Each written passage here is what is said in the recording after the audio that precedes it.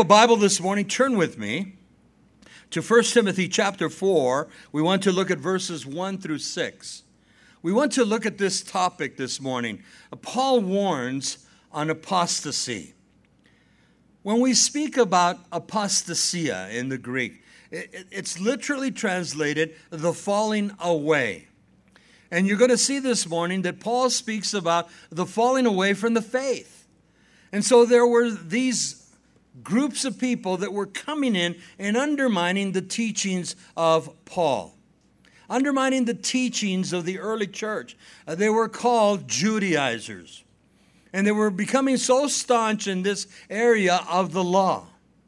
But you're going to see that they began to teach various things. They were forbidding to marry. They were forbidding concerning the meat laws. You couldn't eat this, you couldn't eat that, you need to eat this. And so they were pressing the issue. We see that today. We need to learn something that when we come to Christ, the Bible says that we're free in Christ. And we should allow the Holy Spirit to speak to us. And that's why we come to church on Sunday morning. We come to church on a Wednesday. And as the word comes forth, it pricks our heart. There brings conviction. But it teaches us. And it's not because Pastor Bob says it or any other teacher says it. But what does the Word of God have to say? And so let me give you just a little bit of background. The word apostasia or the word apostasy means a falling away. But listen to the two categories. In the Old Testament, the common classical use of the word apostasy had to do with political defection. And I give you a reference in 2 Chronicles 13:6. Let me read it to you. Jeroboam, son of Nebat, an official of Solomon the son of David, he rebelled against his master. So apostasy. He fell away from the political defection. Now, we go to the New Testament. It's a little bit different. It's more usually the meaning of religious defection. Let me give you a verse now. In Acts chapter 21, verse 21, Paul is in the temple after being with Gentiles. Now, they had accused Paul, the Jews did, of Paul bringing Gentiles to the temple. He never did that. But because he had been with Gentiles, they would accuse him. And so in Acts chapter 21, verse 21, let me read it to you. But they had been informed about you, speaking of Paul, that you teach all the Jews who are among the Gentiles to forsake Moses, saying that they ought not to circumcise their children, nor to walk according to the customs. And so Paul was saying, that the people were saying that Paul was causing others to apostate, to fall away from the faith. And so Paul comes to Timothy now. He writes this beautiful epistle. We call it a pastoral epistle. And he warns Timothy concerning apostasy in the last days. And here we are 1950 plus years later. And how much evidence today. Some of you know people that were part of the church, the body of Christ. Not necessarily here at Calvary Chapel, but we know people that go to church. We know people that are serving God. And then all of a sudden we hear they're no longer serving. And so we label them as backsliders. And basically they become apostates. They begin to fall away from their faith. Now the Bible says that God will never leave them nor forsake them. But what happens is they get caught up into various teachings, not listening to the Word of God, but listening to man. And you're going to see here in the first 3 verses, and let me just kind of bring it to your remembrance, they were falling trapped to seducing spirits, falling trapped to doctrines of demons, hypocritical lying, a seared conscience, and then listen to this, they were forbidding of marriage and abstaining from meats, which God had created for man's consumption. We see today a lot of young people don't want to get married anymore. It's easier to live together. And then we hear so much today about becoming a vegetarian. You shouldn't eat the meats and they're, tainted and such. And then we hear of all kinds of different outbreaks. Well, we're going to see something that Paul says it's not about what you eat, but it's do you pray for what you eat? And it's important that we see that. And then we're going to take it back to Genesis, where God created all things for our pleasure. He gave us the herbs of the trees and of the ground, and then he gave us the animal lives that we can partake of. But the key is that we pray for these things.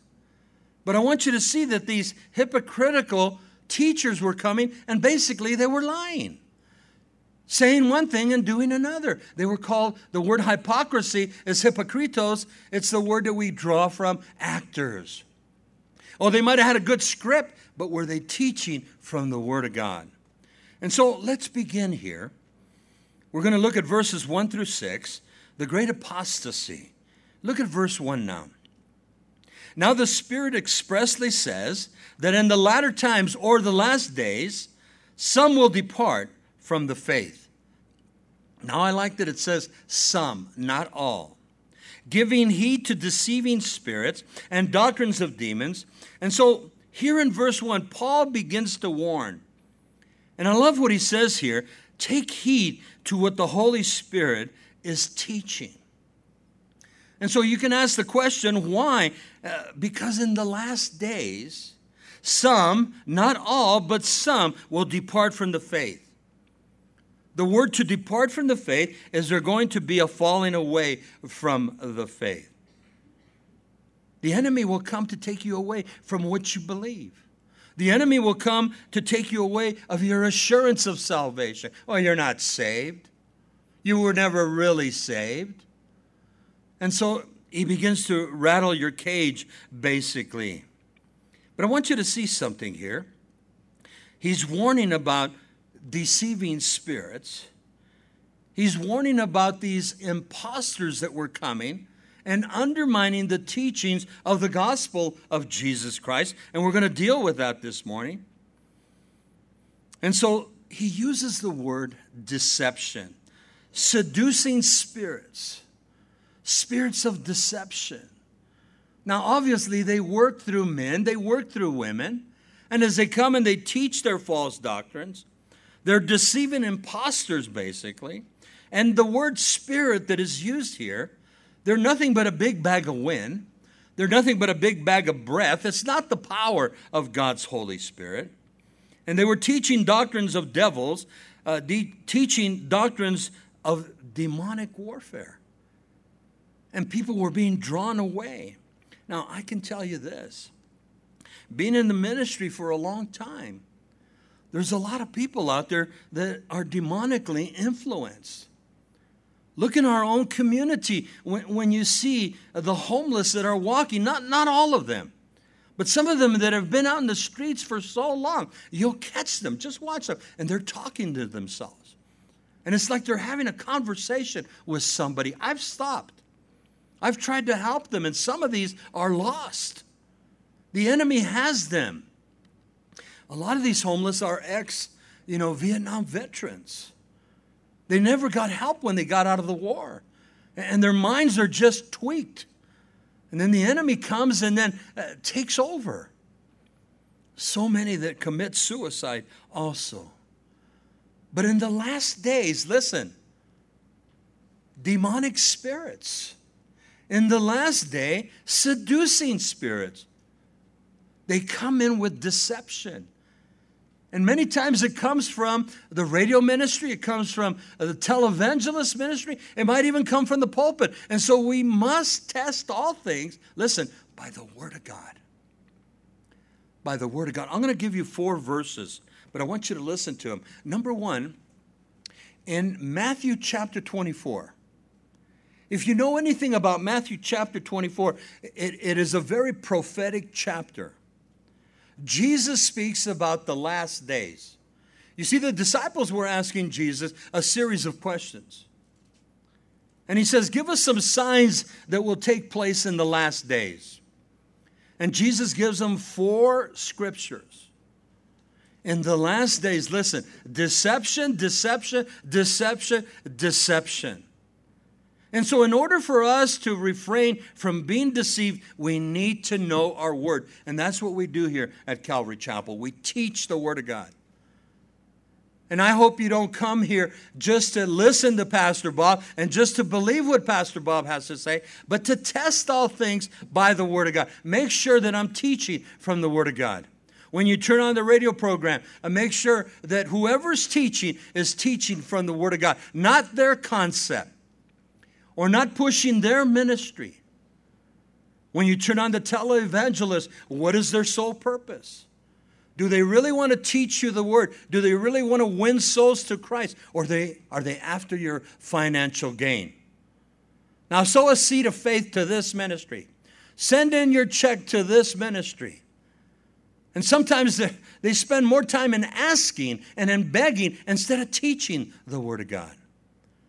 So 4 times Jesus warned in Matthew chapter 24. Let me give you the first verse. We find it in Matthew 24, verse 4. Jesus says, take heed that no one deceives you. Take heed that no one deceives you. Now, when we look at the word take heed, pay attention that nobody deceives you. In other words, if somebody tells you, listen, we need to go over here to Goat Hill, and we need to go to the top of it, and we need to pray there, and right there, God's going to listen to our prayers. Well, God can listen to your prayers here. Be careful when people begin to lead you astray. They begin to deceive you. Take heed that no one deceives you. The second one is found in verse 5, right next to it. And Jesus says, many will come in my name and deceive many. How many times we've heard that Jesus is already here? There's a man right now that claims to be Christ. He's in South America, and he has a great following. It's amazing to me because these people don't look at the Word of God. The third scripture is found in verse 11, Matthew chapter 24, verse 11. Listen to what Jesus says. Many false prophets will rise and deceive many.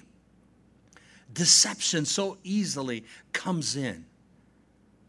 You see, a deceiver is not going to come to you and say, listen, I'm a false prophet, I'm a false teacher, I'm here to deceive you. No, they do it subtly. They take a little bit at a time, and before you know it, you're sucked into the doctrine. Now, lastly, in Matthew chapter 24, verse 24, listen to what Jesus says. False Christs and false prophets will rise and show great signs and wonders. And then he says, to deceive, if possible, even the elect of God. Now, many say the elect of God are the Jews, and that's true. But he's speaking to the body of Christ. He's speaking to the disciples. So it has to include Jew and Gentile. It has to include the body of Christ. Many will be deceived, even the very elect of God. If you've been a Christian long enough, some of you have probably seen winds of doctrines that come into the church and then they hang around for a couple of years and then they take off. Well, listen, brother, in order for you to be born again of the Holy Spirit, you need to be slain in the Spirit. And again, what does it say in Scripture? Well, listen, brother, listen, sister, I hear you that you're born again of the Holy Spirit, but you need to speak in tongues. Does that what it says in Scripture? Or you say you've come to the born again experience. Have you been water baptized? And see, they begin to set additives to the Word of God. My Bible says we are saved by grace through faith, not of works, lest a man should boast. Now, I believe in water baptism. I believe in the gift of the speaking in tongues. Now, the slain in the Spirit, we don't see it anywhere in Scripture. They talk about the 200 that came into the Garden of Gethsemane, and they were looking for Jesus, and when Jesus says, whom do you seek? And he shouted, and his voice, and they fell backward. Those were non-believers. They fell by the power of the Holy Spirit. Now, that doesn't mean if you're over here in the corner and you're praying all by yourself, you're in your room, you're at your home, it doesn't mean the Holy Spirit can't overtake you. But whatever happens to you, you're going to be in control. You're going to be in charge. And so we get all these winds of doctrine. Some of you might recall years back, they don't do it anymore, but evidently in some churches, when you were coming into the sanctuary, the ushers were literally handing out barf bags. And you were going to come into church because sooner or later you're going to have to regurgitate some of those demons that are affecting your life. And literally people were barfing into the bags. You imagine what you would have to go through, ushers, after cleaning up? And then the barking doctrine came into being. And the Holy Spirit takes over your life. And all of a sudden you're uncontrolled. And you begin to bark, you begin to howl, you begin to cry. Well, church, show me in Scripture where they passed out barf bags at the temple. Show me in Scripture where after praying and the Holy Spirit overtakes you, you begin to howl, you begin to cry, you begin to weep. People get caught up into these things. And so Jesus says, be careful with deception. Now, let's take it a step further. Turn with me to the book of Galatians, and let's go to chapter 1. You see, Paul was a stickler when it came to the gospel of Jesus Christ. We should be a stickler when it comes to the gospel of Jesus Christ. Now, I can give you my opinion. You can give me your opinion. But when we begin to become doctrinal, it better be scriptural. And so listen to what Paul writes to the church at Galatia. And I'll tell you what, if anybody understood the rules and the regulations concerning the Old Testament and concerning the Levitical law, it was this Saul of Tarsus that becomes Paul the Apostle. And when Paul comes to the Damascus highway in Acts chapter 9, and he's born again of the Holy Spirit, Paul is never the same after that. And Paul's whole issue after that, teach the Word of God. And so look at it as he encourages the Galatians here.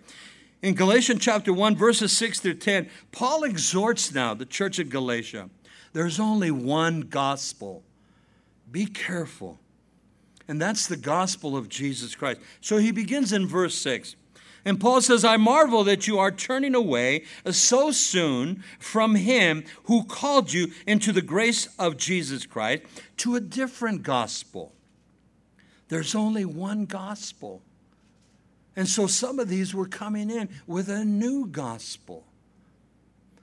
It's interesting to me, from time to time I hear people, what about the lost books of the Bible?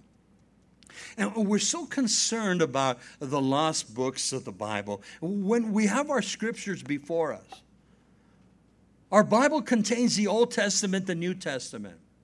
We have 39 Old Testament, we have 27 New Testament, 66 books. We don't need anything else. But what happens is we're looking for a loophole. We're looking for a lost book that Paul might have changed, some strategy. So in this one lost book, we're looking for, well, listen, Paul said it's okay to get drunk on Friday nights. Or we're looking for another passage. Well, Paul says it's okay if you really love her, if you really love him, to commit fornication. But what about the books that we do have? And so Paul emphasizes the gospel of Jesus Christ. Look at verse 7 now. Which is not another gospel, but there are some who trouble you, and they want to pervert the gospel of Jesus Christ. They want to change what's already there. So maybe they're not concerned about the lost books. But they begin to add to the word, listen, or they begin to take away from the word. We need to give the full counsel of God. And that's what we try to do here at Calvary Chapel. That's what we do in the New Testament and in the Old Testament. We teach the word. Now, there's a beautiful passage of Scripture. I want you to take the note here for verse 6 and 7. In the book of Revelation, chapter 22, the conclusion of the book, verses 18 and 19. Now, there are those that say that John the Beloved, through the Holy Spirit, was writing this particular phrase here, these two verses that pertain only to the book of Revelation. But I'm one of those that I believe he's speaking about the Bible itself. He's speaking about the 66 books.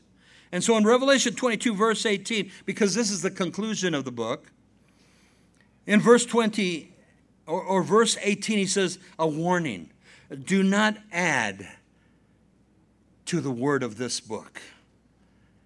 Man, what we have is what we need. Don't add to it. And then he goes on into verse 19, or don't remove. Well, I don't like what it says there. The woman might say, submit to your own husband as unto the Lord. I don't like that part. And so we remove it. Be careful that we don't add to the book, or we don't take away from the book. And there are those that will say, well, that was Old Testament. He didn't really mean that. Well, Paul was speaking to the New Testament church at that time. But we're here now in the 21st century, and we begin to add and to take away. So be careful, church. Now look at verse 8. We're continuing in Galatians. But even if we, listen to what Paul says, if we or an angel from heaven preach any other gospel to you than what we have preached to you, let him be accursed. Let him be accursed. Now, the Greek word that he uses here is very strong. And he brings it back also in verse 9. The word accursed is anathema in the Greek. That person that does these things, Paul says, let him be accursed. Let him become an anathema. The word accursed, to the lowest hell. You know what Paul's saying? Listen, they're going to teach that junk. They're going to go against God's word. Let them go to hell. That's what Paul is saying. Look at verse 9. He takes it to the next step. And he says, as we have said before, so now I say it again, if anyone preaches any other gospel to you than what was you have received, let him be accursed. He warns them twice. Now the Jews in their writing, when they would write something, and it's just like us, we want to make an emphasis, we'll say it more than once. And the Jews would say it twice. Sometimes you say it 3 times. In other words, they meant business. And so Paul says, if you're going to, trash the gospel of Jesus Christ, let them become anathema. Let them be cursed to the lowest hell. Radical statement. And then he concludes, look at verse 10. For do I now persuade men or God? Or do I now seek to please men? For if I still pleased men, I would not be a bondservant as of Jesus Christ. Now, Paul, prior to his salvation, his whole concept was to please man, to please the Sanhedrin, to please the laws of Moses. Paul was a stickler when it came to the law. On the road to Damascus, he has letters in hands. He's going to Damascus to bring back Christians and even to place them on trial, and even some to consent to their death, as he did with young Stephen. And so Paul says, hey, I'm here to please God, not to please man. And church, each one of us should take a stand. I hope you're not here to please me or to please Calvary Chapel, but you better be here to please God. And I'm here not to please you. I'm here to preach. I'm here to teach the Word of God. I'm here to please God. I want one day for God to say to me, to say to you when we enter the pearly gates, well done, thou good and faithful servant. Enter the glory of the Lord. But we must teach the Word. Now let's take it one more step. Let's go to another passage. Turn with me to 2 Corinthians chapter 11. You have to remember these Judaizers, these false teachers and prophets and evangelists, they were coming in and undermining, saying, well, listen, what Paul's teaching is fine, but we need to do this. We need to add to it, or we need to take away. And Paul says, man, I want to give you the full counsel of God. He told that to the church at Ephesus when he said his farewell speech to them in Acts chapter 20. I want to give you the full counsel of God. And I pride myself in that here at Calvary Chapel. As I've been teaching the Word for years, I want to teach the Word, nothing else. You know, I could do a sermon, I could do a topical, and I have. But I believe we need to teach the Word. We need to be rooted and grounded in God's Word. And so Paul was adamant in this area. Now he comes to 2 Corinthians chapter 11. Look at verses 1 through 4. And Paul warns, listen, of those who preach another gospel, another spirit, and another Jesus. You say, well, how can that be? It's happening today. It was happening in the time of Paul. And so he begins here in chapter 11, 2 Corinthians. Look at verse 1. Oh, that you would bear with me in a little folly, And indeed, you do bear with me. And so Paul, he begins by telling them, be patient with me. Some of you might think I'm just rambling. That's the translation. Be patient with me. But what Paul was doing, he was teaching the Word of God. Paul's concern was the pure gospel of Jesus Christ, the pure Spirit of God.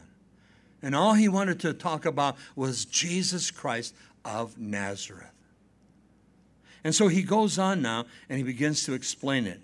Look at verse 2. For I am jealous of you with a godly jealousy. For I have betrothed you to one husband, that I may present you as a chaste virgin to Christ.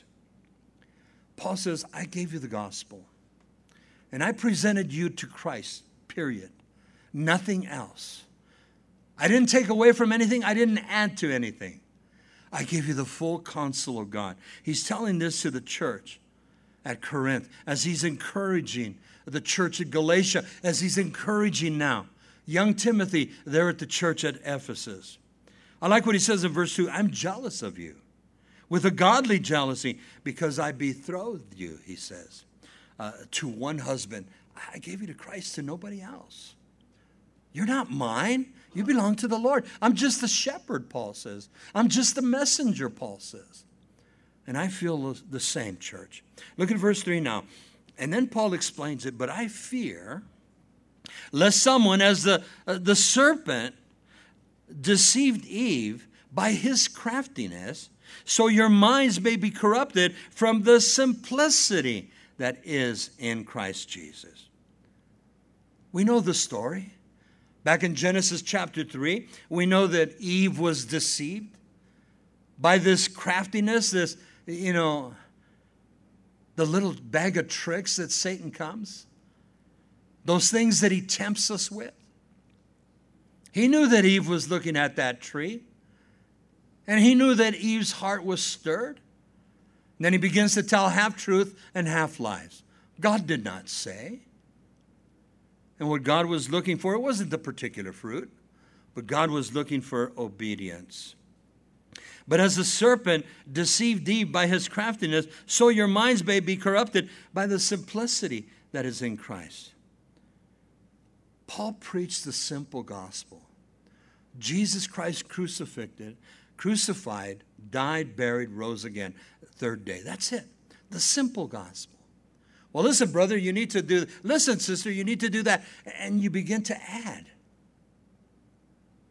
Don't you love what Jesus said to the thief in the cross? This day you will be with me in paradise. Beautiful. What did the thief in the cross do? Did he get off the cross and get baptized? No. Was he speaking in tongues? No. The man never even read Scripture, but he believed by faith. Remember this day, me in paradise. And he did. Beautiful, beautiful. Be careful with deception. Then he goes into verse 4.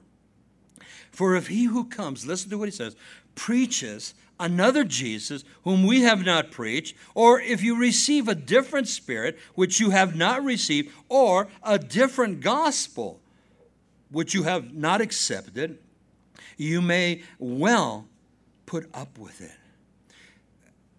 You could easily become comfortable, that's what Paul's saying, with another gospel. It could be an easier gospel, with another spirit because it makes you feel good, or another Jesus. Well, wait a minute, I thought it was Jesus of Nazareth.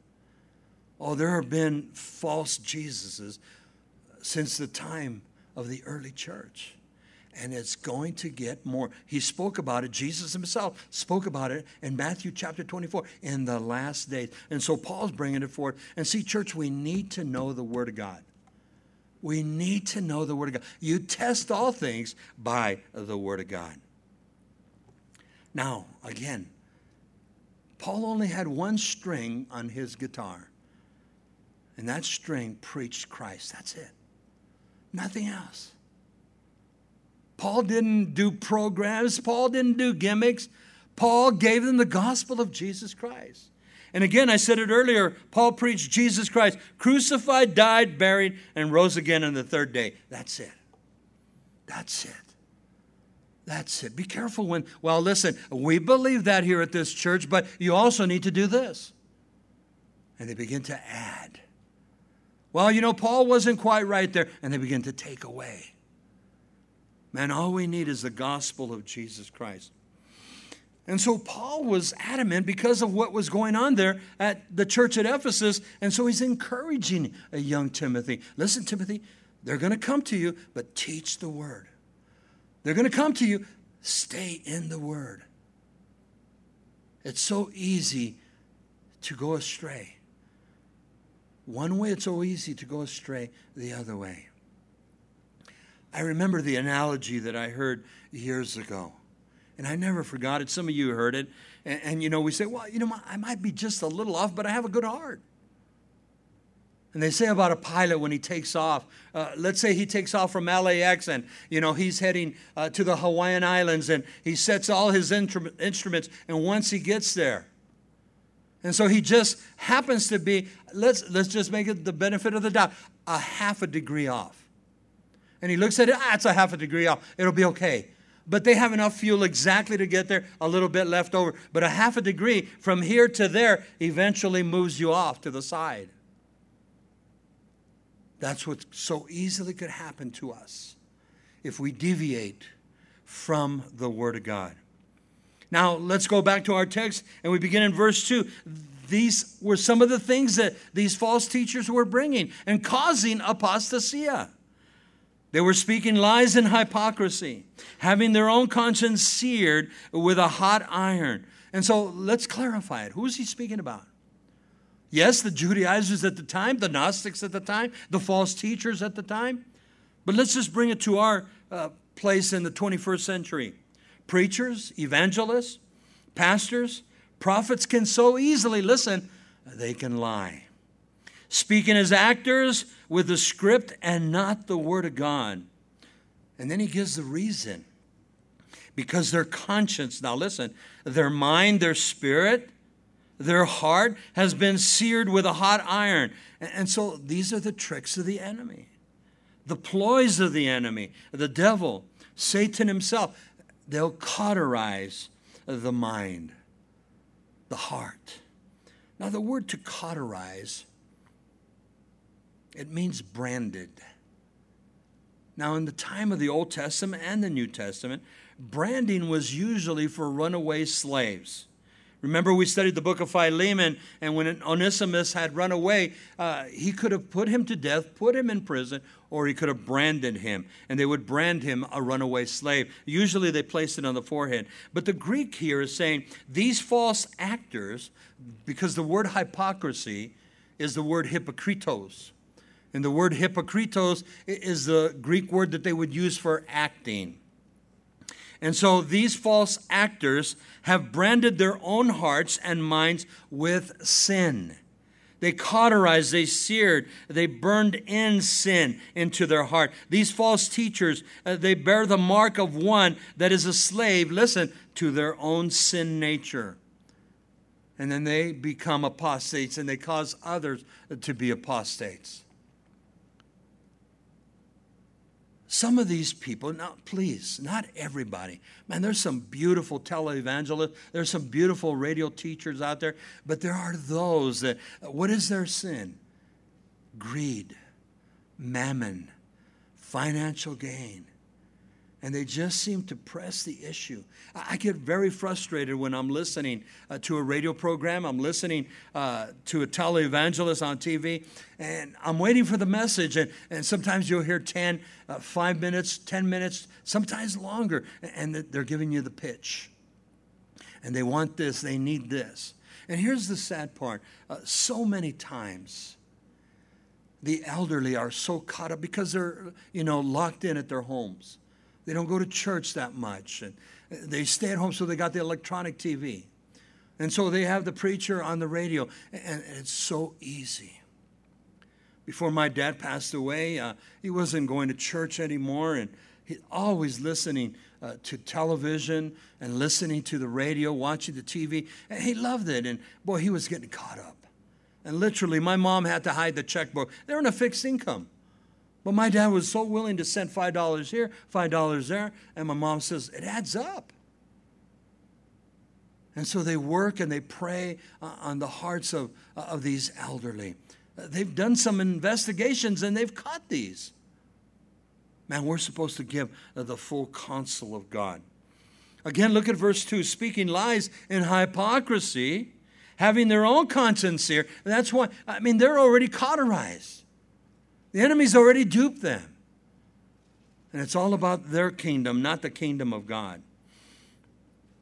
It's sad because people get caught up into it. Now, look at verse 3. He takes it further. Not only were they speaking lies, hypocrisy of lies, but then they come to this issue. They were even forbidding some to marry.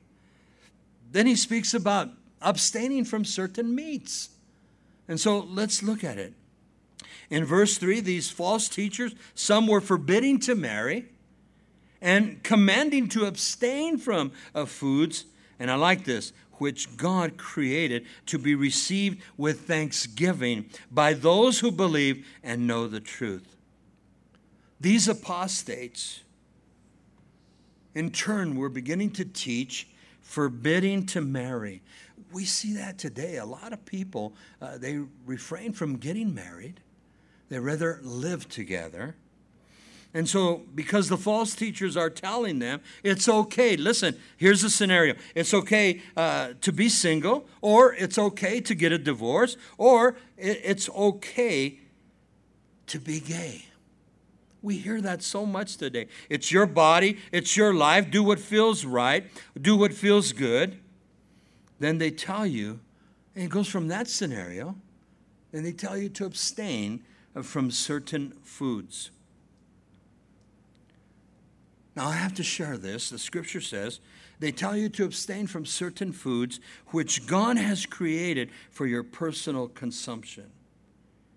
That's why we give thanks for the things that God provides for us. Because we're Christian and we're thankful and we believe and we know the truth. Now, let me give you a few verses. We're going to speak about the meats in the next verse. But in Hebrews chapter 13, verse 4, listen to what the writer of Hebrews says concerning marriage. Marriage is honorable among all, and the bed is undefiled. When you look at the word honorable, that marriage is holy. Marriage is sanctified. Marriage is costly. Costly because Jesus paid for that marriage with his blood. He instituted marriage back in Genesis chapter 2. Now, I like this verse, and I know some of you have gone through painful divorce, and it's never an easy task. Malachi chapter 2, verse 16, it says, "For the Lord God of Israel says that he hates divorce." You know, when the man and the woman say their vows, until death do us part, for rich or for poor, and yet, well, we're not compatible anymore. I need a divorce. The Bible says that God hates divorce. Now, in the Gospel of Matthew, the Pharisees, scribes, and Sadducees, they came and they challenged Jesus concerning the writing of divorcement. He said, didn't Moses give us a writing of divorcement? And now you'd have to go back in the Old Testament and you had to study that. And the rabbis were really good at that. They could get a right of divorcement from the rabbi for just about any reason. The wife overcooked the food, undercooked the food, oversalted the food, undersalted the food. He could get a writing of divorcement. If she was caught, the woman, the wife was caught in the marketplace talking to another man, and then somebody got it back to the husband, he would go to the rabbi, he could get a writing of divorcement. They could get a writing of divorcement for almost any reason. So then Jesus responds to the Pharisees because they said, didn't Moses give them the writing of divorcement? And he says, Moses did give a writing of divorcement because of the hardness of your hearts. But in the beginning, it was not so. And so here's these Judaizers that were coming in, or these false teachers that were coming in, and they were forbidding to marry. God forbid. Now, he deals right after marriage, and he deals with the meats. He deals with the foods. And so let's go back to our text. Look at verse 4.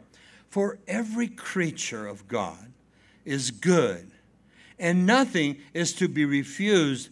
And here's the key, if it is received with thanksgiving. If it is received with thanksgiving. You know, there was such a hardship for many that were coming to saving grace, and some were coming through Judaism. They were leaving the law. It was not an easy task. And then they were approached in the area of the meat laws, the dairy laws. This caused many to stumble, even to the point that they could become apostates, falling away from the faith. Now, those of us, like myself, that come from a former Catholic background, I think they've changed the law since. But remember when we could not eat meat on Friday? And literally, if you were to be caught eating a bologna sandwich, according to the teachings, you were bound to go to hell for a bologna sandwich. And they've changed that since. But be careful when we have these laws that we can get so easily caught up. Now, listen to this verse. In Matthew chapter 15, verse 11, these are the words of Jesus.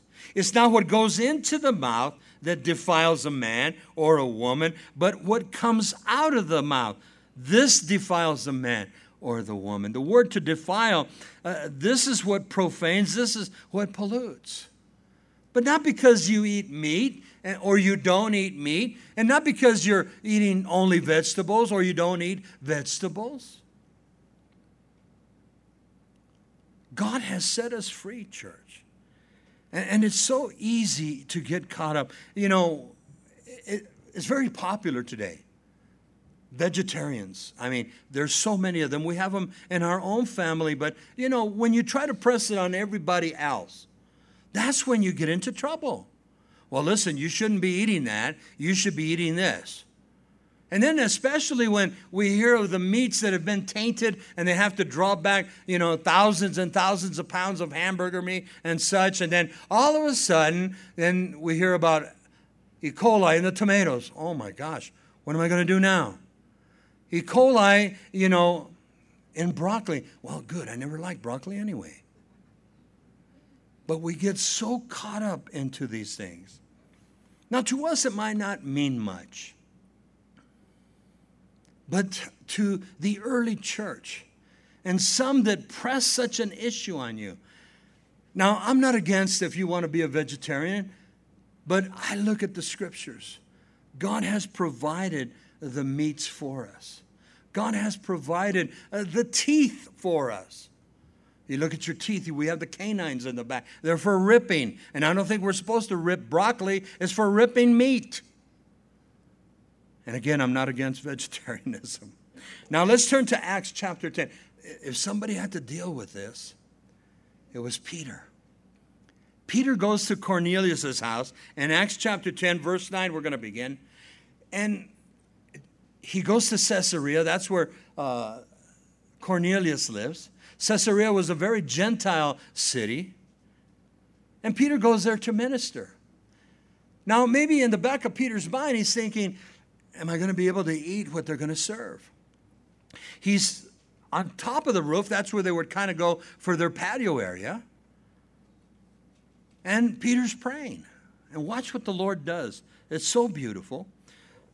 Acts chapter 10, verse 9. About noon the following day, as they were on their journey, approaching the city, Peter went up on top of the roof to pray. He became hungry and he wanted something to eat. And while the meal was being prepared, he fell into a trance. Now, the Greek word for trance, he goes into a state of ecstasy, or he's out of himself. Now, that's the best translation I could give you. It's kind of like you go, wow, it seems like I've been there before. Well, Peter was in this trance here. In verse 11, and he saw heaven open and something like a large sheet being let down to the earth in its four corners, and it contained, now I want you to underline this, all kinds of four-footed animals. as well as reptiles. Ladies, I guess you would like that. Out of the earth, and then birds of the air. And so this vision that Peter received was very visible to him. And so let us use our imagination. Peter could have easily seen on this great sheet, he could have seen a goat, he could have seen a sheep, he could have seen a cow. Now we can all buy these. But then if you're Jewish, then Peter says, oh, there's a pig. Whoa, wait a minute. Unclean. I don't go there. And then he sees a snake. Well, I'm not one to eat snake, but, if you've ever ate a rattler, you know what they tell you? Tastes just like chicken. But then what if Peter saw a peacock? They have eaten peacock, and they said, sorry to use a cliche, tastes like chicken. But what did Peter see? But listen to what God says to Peter now. I love this. In verse 13, then a voice told him, get up, Peter, kill and eat. And so this is a command from God. And then Peter has the audacity to respond to the Lord. Surely not, Lord.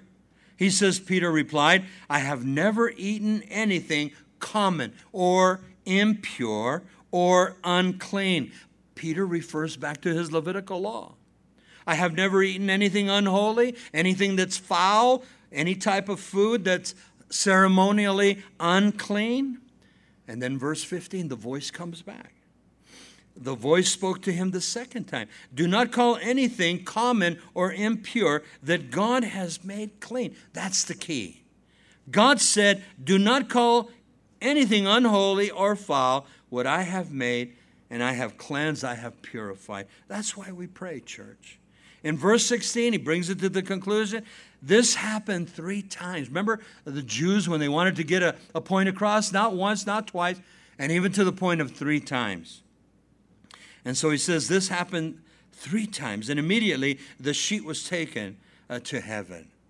Now, we don't know what Peter did finally eat. But he's at a Gentile house. And did Cornelius bring out, maybe he had a Hispanic background. He brought out a good bowl of carnitas. He's not supposed to have pork meat. Or he brought out a nice rack of ribs. Or some pork chops. What does Peter do? Peter, I've cleansed it. Peter, it's purified because it's my creation. And so it's so easy to get hung up. Years ago, I had the opportunity to fly with one of our missionaries, and it was a 3-week journey. And we flew out of LAX and ended up in Germany. And then from Germany, we took train, and then we eventually went all the way up to Moscow.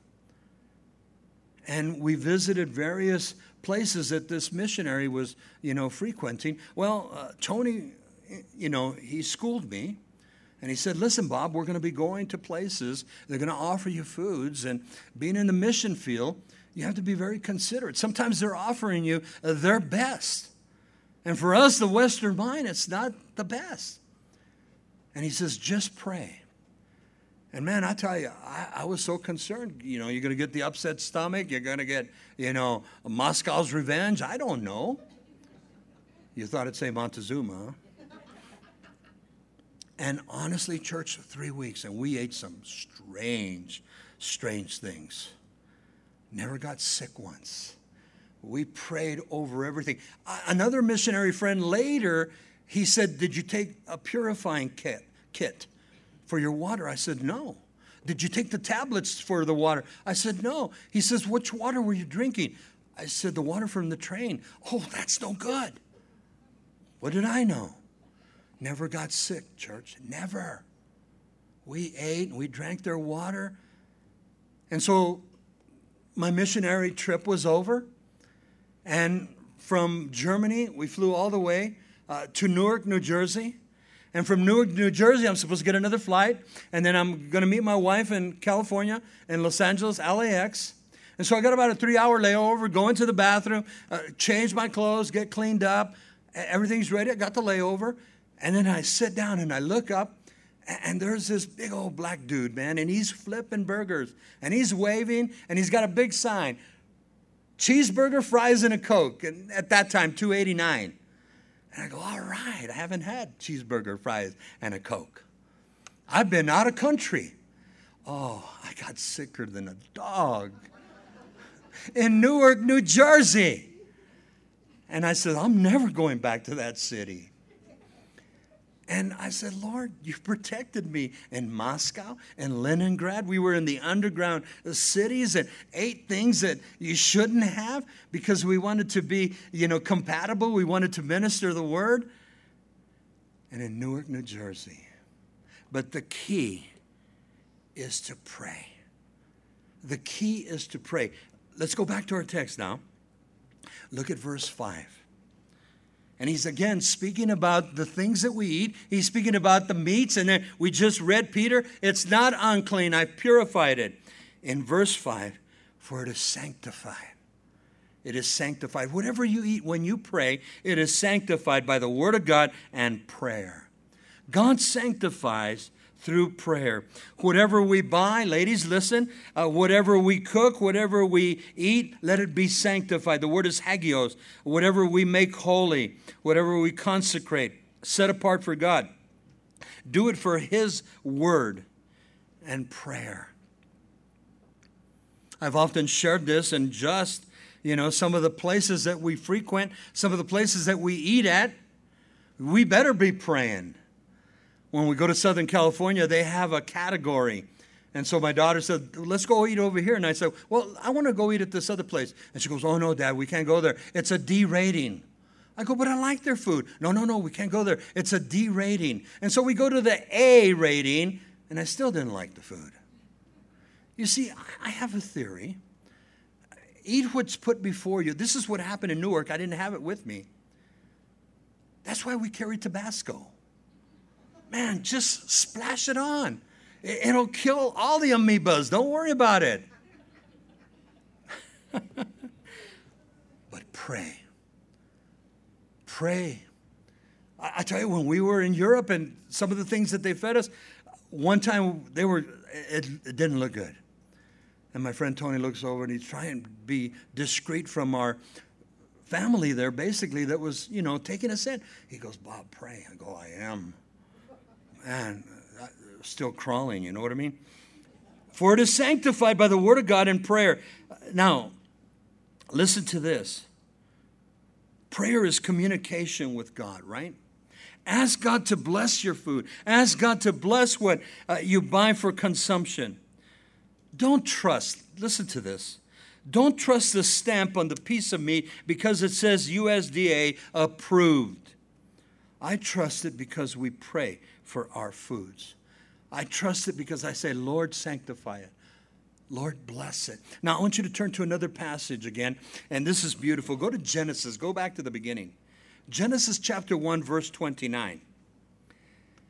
And God blessed the foods that He created for our consumption. In Genesis 1, look at verse 29. I want to make sure I'm in the right text.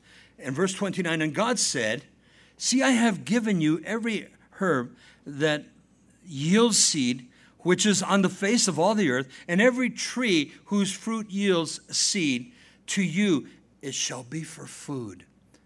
God provides all the things that is growing for us. Verse 30, also to every beast of the earth, to every bird of the air, and to every thing that creeps on the earth, in which there is life, I have given every green herb for food. And it was so.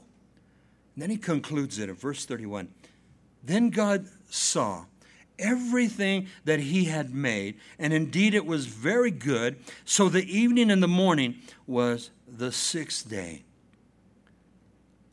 God looked at what He had created for our pleasure. And He said it was good. And He blessed it, church. And so the things that God, if you want to be a vegetarian, He made the herbs and the nuts and the berries and the vegetables. He made it for us. And if you want to partake of the meats, that's your prerogative. He made it for us. It's a beautiful concept. It's so easy to get caught up. Now, there's a food channel. I don't know if you've ever seen this guy, Andrew, and he eats all the strange things. And I've seen him on TV. I don't remember his last name. Zimmer. Andrew Zimmer. I watch it all the time. And Mary goes, why do you watch that? I go, I might be back in Europe and have to eat bugs again. I mean, the guy eats some stuff that you go, whoa. He had a frog heart, and the heart was beating. And then he dips it in some sauce, and he eats it. I'm not going to go that far. But he eats some bizarre things. Here's God says it's all edible. It's all edible. I tell my kids, we need to eat what God puts before us. You never know. We used to do this to our kids. Listen, there's people in China that are starving. Dad, send the plate to China. That's what they used to tell us. But what God makes, it's for us, church. Now, go back to verse 5 again real quick. For it is sanctified by the word of God and prayer.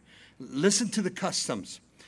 The custom of saying grace before meals was practiced by the Jews and taken over by the early Christian church as to also pray for their food, their meals. But also, it was customary, listen, for the Jews to read or quote a portion of Scripture and then pray for the blessing. I was reading some history in one of my commentaries. The Brits, they say a lot of them don't do it anymore, but the Brits incorporated breakfast with the wearing of a tie as being proper, and then Scripture reading, Dad brought forth, and then prayer of thanksgiving. Again, being thankful for your foods. Being thankful for your foods. And so Paul comes to the conclusion now. These apostates. It's so easy to drive somebody, listen, to apostasy. Because you put so much rules and regulation, you can cause them to fall away from the faith. If that's what Christianity is about, I'm not going to do it. And so this is an encouragement to me. Verse 6. As Paul encourages young Timothy, if you instruct the brethren in these things, Timothy, what we just studied, verses 1 through 5, if you instruct the brethren in these things, you will be a good minister of Jesus Christ, nourished in the words of faith and of the good doctrine which you have carefully followed. I love this verse because it ministers to me that this is what we're supposed to do. Teach the word. As God's given us the word, to teach the word. Not just to give you a sermonette, not just to give you, a topical, not just to make you feel good, but to teach the word. And so as we're going through 1 Timothy, and then we're going to go through 2 Timothy, and then we're going to go through Titus, we're going to get all the teachings. And so, listen to verse 6 now. I'm going to give you a translation. Paul's instructions to Timothy. Timothy, teach those truths to the brothers and sisters there at Ephesus. This is your pastoral call as an honest servant of Jesus Christ. And then he says this word, educated by the messages of faith and the sound teaching. That's sound doctrine. Sound teaching, healthy doctrine you have carefully understood. And so what I've been taught, what Timothy's been taught, what Paul was taught, then we give it also to the body of Christ. Let me give you a couple of verses here. God instructed Paul in the Word of God. Back in Galatians chapter 1, verses 17 and 18, it tells us that Paul spent 3 years in Arabia as the Holy Spirit taught him. In 2 Timothy chapter 3, verse 14, Paul instructed Timothy in the Word of God. He tells him, continue in what you have learned. In 2 Timothy 3:15, Paul says, from childhood you have known the Holy Scriptures. Timothy's grandmother and Timothy's mom taught him in the Word of God. In 2 Timothy 2:15, I love this verse. If you have a King James, it reads like this, study to show thyself approved unto God. The word to study has always intrigued me there. It means to be diligent as you go through the Word of God. That's what we did here this morning. To labor in the Word of God. That's what we did here this morning. I like this translation. Study to show thyself approved. Toil in the Word of God. It's so easy just to read Scripture. But what does the Holy Spirit have to say to us? We're going to conclude in verse 6. Paul leaves us basically, I see 3 points here. I'm going to make them, bring them forth to you. The first point, if you instruct the brethren in these things. And so Paul encourages Timothy, teach the church. Teach the church, Timothy. Lay down to their remembrance, the Greek is telling us. Even now, there is a danger of apostasy. That was the whole reason he was telling them to teach them.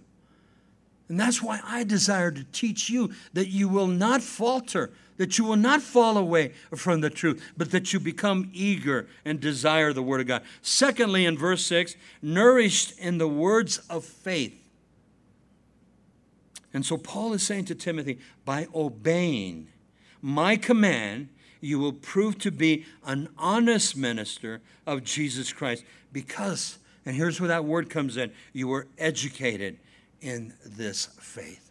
You see, don't just walk around and say, I'm born again of the Holy Spirit. Don't just walk around and say, I'm a Christian, I'm saved. How do you know? Because we study the Word of God, and as the Word of God speaks to our hearts.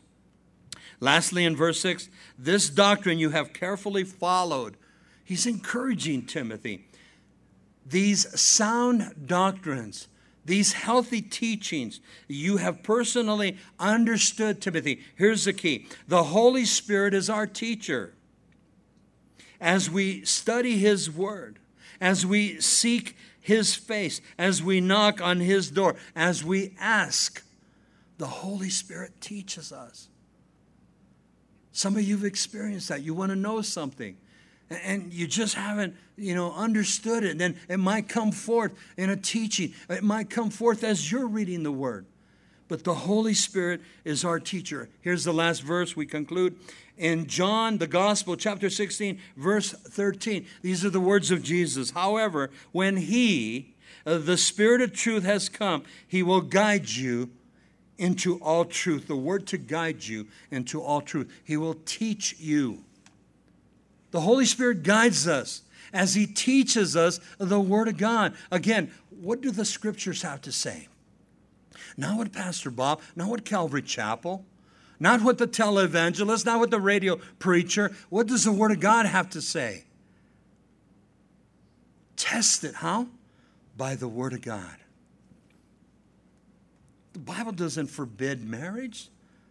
The Bible doesn't, forbid the eating of vegetables, the eating of meats. And we're free in Christ. We have to look at the Word of God, not what man has to say. What does the Word of God have to say? Let's stand. We'll end with a word of prayer. Father, thank you so much for insights in your precious Word. How the Holy Spirit does teach us if we're open.